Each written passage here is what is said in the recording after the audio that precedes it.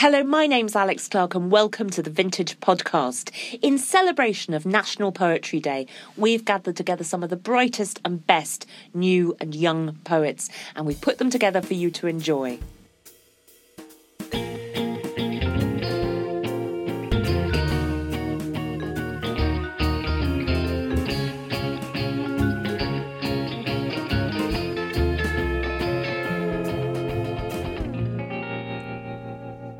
I'm really delighted to be joined by Ocean Vuong and Caio Chingonyi today. Ocean, tell me, you've travelled here from the States. Just tell me how it's going so far. Oh, it's been fabulous. The British readership has been so kind, and I said to Robin, my editor, the event at the London Review of Books was like an extension of the living room I didn't know I have. Everyone was there, and it was filled with poets, which was such a welcome, no matter where you go. But to be inhabiting the space and the land of English poetry, the Mecca, if you will. So to me, I went back to my literature study days, and I was thinking of Chaucer and Milton and Shakespeare, Keats, of course. And even later Virginia Woolf. To me, she's kind of a poet as well, just the way her sentences are and the way she thinks. I hadn't thought of that even when reading your amazing collection, Night Sky with Exit Wounds. I hadn't really thought of that idea of because it really goes between Vietnam and the States. Mm-hmm. I hadn't really thought of the place of English poetry, as it were. In it. Yeah. But that was a formative part. For me, I think my personal thought is that if you're working in a language, you should always try to trace the language to its roots, right? And I think that's why the OED has been such an obsession of mine. And if you're a poet worth his or her salt, you should interrogate where the words come from, how they change, because I do think that as a poet, if we are true to the Greek definition of as maker, creator, we should be charging ourselves with the responsibility and the ambition to create a new language out of the old, right? So moving out of that tradition. And what I love about the English language is that it began with the Chaucerian Middle English, and it was basically whoever wrote it down spelled it his or her own way, right? And that sort of organic growth is, for me, the first permission of manipulating and innovating the language, right? And so from there we go on, and we have the way we speak now, and even that is changing with texting, right? LOL, OMG, and so I think that's a beautiful thing. This really fascinates me, the overlap between Ocean's ideas about language and yours, Caio, because your book, your collection of poetry, Kumakanda, is just obsessed with that kind of protean nature of language, with the way, and particularly through music, through lyrics, with the way it changes shape and form, and also with the way that we judge it, what we call art, what we call poetry, what we call music, what we call rap. So this must speak to you a bit. Yeah, I really subscribe wholeheartedly to what Ocean's just been saying about the mutations of language. I'm really interested in a word's texture, its history of association, both through meaning and etymology, but also sonically. It might be through rhyme, bent to other possibilities that you didn't expect that word to include and incorporate. James Brown comes up very, very early. In fact, I think it's the first poem in the collection. And there are other musicians. Eminem doesn't come off quite so well, I must say. And it's clear that making rhymes, hip-hop have had a kind of large part on the way you formulated language. Just to expand a little bit, if you can. It's a huge question, but how different these two forms are, the realm of performance and the realm of written poetry. I think in the context of rap, poetry begins as a written form, even if you are someone like Biggie or Jay-Z who didn't write something down. There's there's an aspect of writing to improvising and freestyling to the extent that you can make a whole song. So I think writing is a big part of having a performance that seems off the cuff or seamless. So I think it comes back to writing in that way, but in performance the writing really takes on a new character. I wouldn't say that it lives, because I love things written down and that were only meant to be written down and read in that way. But there's a quality that liveness brings to words, which is that you are connected to their capacity to mean at the level of sound, which you're not necessarily when you read them on the page. Which is why we go to see people reading, because, you know, poetry, prose, you hear people read something and you suddenly get a whole new meaning. I'm going to put this to the test now and ask you to read something for us, both of you. But Kyle, will you start? I think you are actually going to read a poem that features Biggie. Yes, I am. This is called Horse, which is, of course, the basketball training exercise, sort of akin to Hangman, where you have to match up to your competitor. August. Each of us in shorts, a white tee. This warmth has brought the ballers out in force. And though he's been dead since 1993, my father and I play a game of horse. Next to us, a group of friends play 3-on-3, backed by Biggie's elegant contortions to better demonstrate the importance of style. I stop, push off from my right knee, willing the flick of my wrist to yield the sort of gorgeous arc that's talked about for weeks. The rim gives back the sound of falling short. I pass the ball to the top of the key. Tata throws up a fadeaway and scores. I can't match him, and collect the letter E. Thank you so much. Ocean, it's so interesting talking about parents there, that the wanting that poem to feature, because we were saying just before that a lot of your work in this book has poets, embodies your parents' lives, doesn't it? Yeah. And I think you're going to read something to us as well. My mother is illiterate, and the war in Vietnam interrupted her education.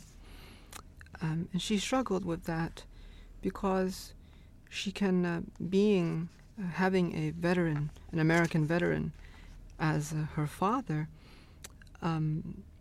she can quote-unquote pass, as they say.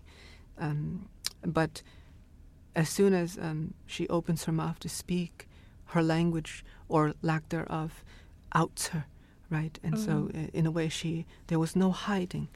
And I always wondered perhaps what she would say, or what she would articulate if she could write a poem. And so this poem is in her voice. It begins with a Vietnamese proverb. Không có gì bằng cơm với cá, không có gì bằng má với con. Head first.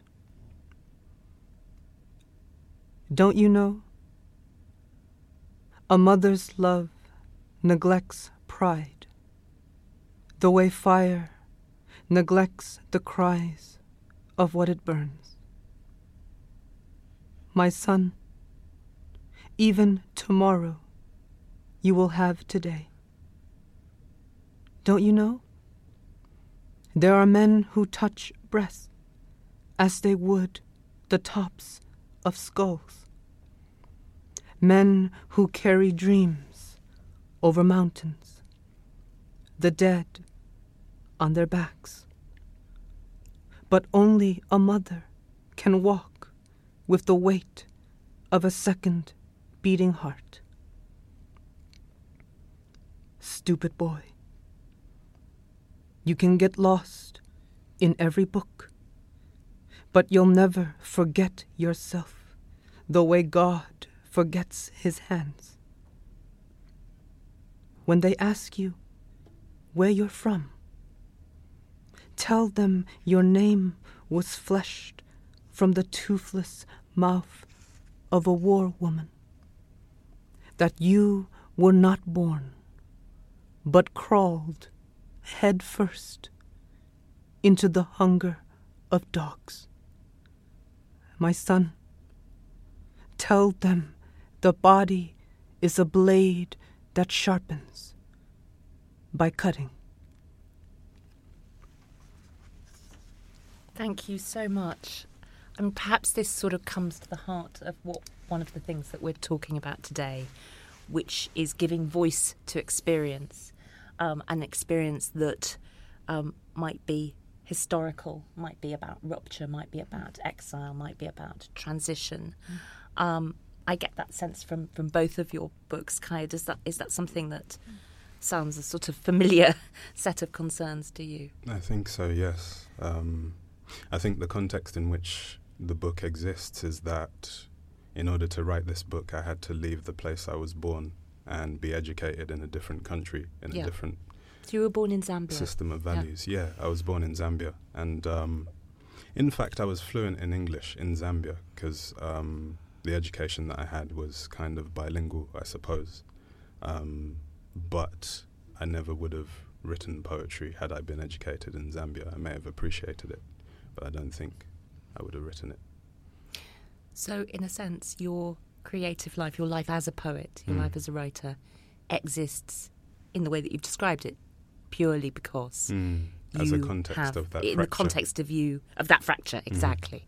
And what does that mean for the poetry, do you think? I think the poetry, while the subject matter might get away from that, the poems can never get away from the context of their making entirely, I suppose.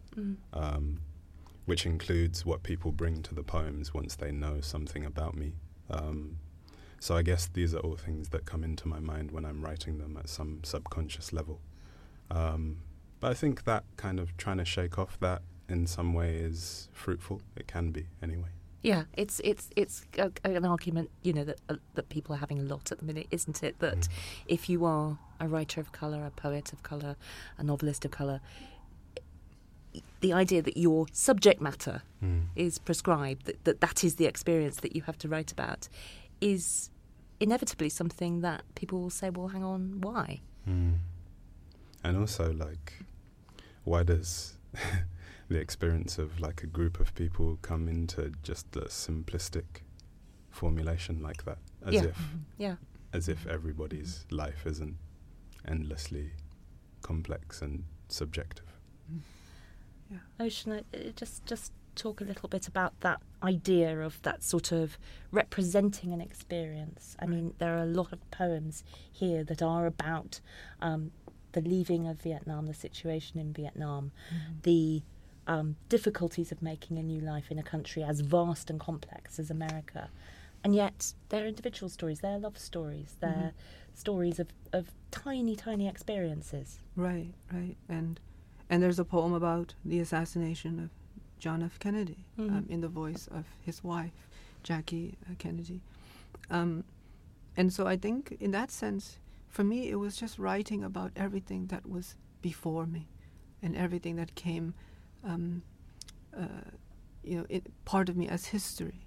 And in that sense, I see myself working in the tradition of the first poets that we know of, Homer and Dante, in that they were just pushing themselves into the paraphernalia, both political and personal, and then everything in between of their lives, and making sense of it, giving it form, giving it architecture.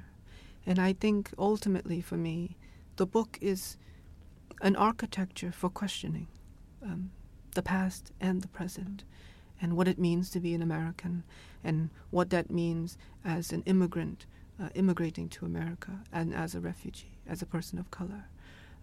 I'm careful not to speak for Vietnamese people, not even for my family, because a lot of the scenes of war specifically are not of my witness.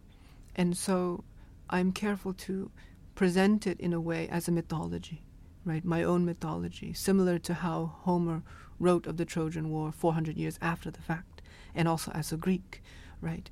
And so I think on the other hand, on the other side of this pigeonholing of poets of color to write about certain subjects. I think we should also encourage non-POC writers to write about histories that they are involved in, right? White writers should write about Vietnam, should write about the atomic bomb, right? And I think oftentimes the response is, that's not my story to tell, and yet it is, right? How can we own the making of the atomic bomb, but not its aftermath, right? And as white Americans, how do we do that, right? And so I think I would encourage everyone to look at it as human history, that we're all involved, especially in this contemporary moment where the global world has been so small, and our atmosphere is continuously being polluted together. And so these questions are now crowded into the one space. And I would echo what James Baldwin says when he says that, the idea of whiteness and white supremacy is a problem that we have an interest in solving as a species, white people included, that it's not simply located in a body, but that white supremacy is this larger system of structures that we all fail if we let it overcome us. I guess the poet in that schema has got to be really a sort of chameleon of some kind, socially, class-wise, in all sorts of ways. You've got to constantly be reinventing yourself as a witness to something, to whatever it is, something large, something small. I really believe in the notion that poetry should ride the bus, as an American poet called Ruth Foreman. She has a poem of that title. I like the idea of a poem which is something conceived of as a mysterious or arcane or somehow rarefied thing to be in the most everyday situations. Yeah. As it was, as it has been. Yeah. And for some reason, that doesn't always happen now. No, but it should. And it can, and it does, I think. I'm going to ask you both, if you would, just to read another poem for us. Now I'm going to let you decide who's going to be first, who would like to read a poem Would you first. like to go, Kyle? Yeah, sure. Okay. This is a poem called Fisherman's Song. Okay. What sadness for a fisherman who navigates the blue, to find among receding nets strange underwater blooms that look at first like bladderwrack, but from a closer view are clumps of matted human hair atop an acrid soup. And what song shall this fisherman, who loves a jaunty tune, sing to lullaby his children, when dark shapes in their room make the night a snarling monster only father's voice can soothe? And who will soothe the fisherman who navigates the blue? And I think perhaps we're talking about the politics and subject matter. And I think sometimes there are days when one can rack one's mind and just has enough of it, And in that case, I wrote this poem in the voice of a deer. Where does the deer stand in politics? I don't know, but I'm often sympathetic to it because it is so often hunted, at least in the States. Yeah. So this poem's in the voice of one of the hunted among us. The smallest measure. Behind the fallen oak, the Winchester rattles in a boy's early hands. A copper beard grazes his ear. Go ahead, the voice says. She's all yours. Heavy with summer, I am the doe whose one hoof cocks like a question ready to open roots. And like any God-forsaken thing, I want nothing more than my breaths. To lift this snout, carved from centuries of hunger, toward the neck's low peach bruising in the season's clutch. Go ahead, the voice thicker now. Drive her home. But the boy is crying into the carcass of a tree, cheeks smeared with snot and chipped bark. Once I came near enough to a man to smell a woman's scent in his quiet praying, as some will do before raising their weapons closer to the sky.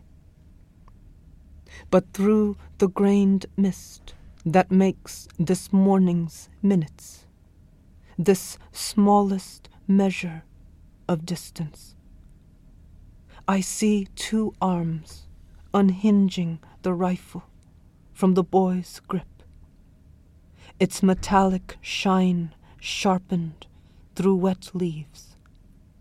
I see the rifle coming down, then gone. I see an orange cap touching an orange cap. No, a man bending over his son, the way the hunted for centuries must bend over its own reflection to drink. Thank you both so much. That was just brilliant performances and a really fascinating conversation. And go and perform. Thank you. Thank you for having us. Thanks so much for listening. I really hope you enjoyed that. Do, if you have a moment, review us on iTunes. And if you do so, you might even win some of the books that we've mentioned today. Until next time.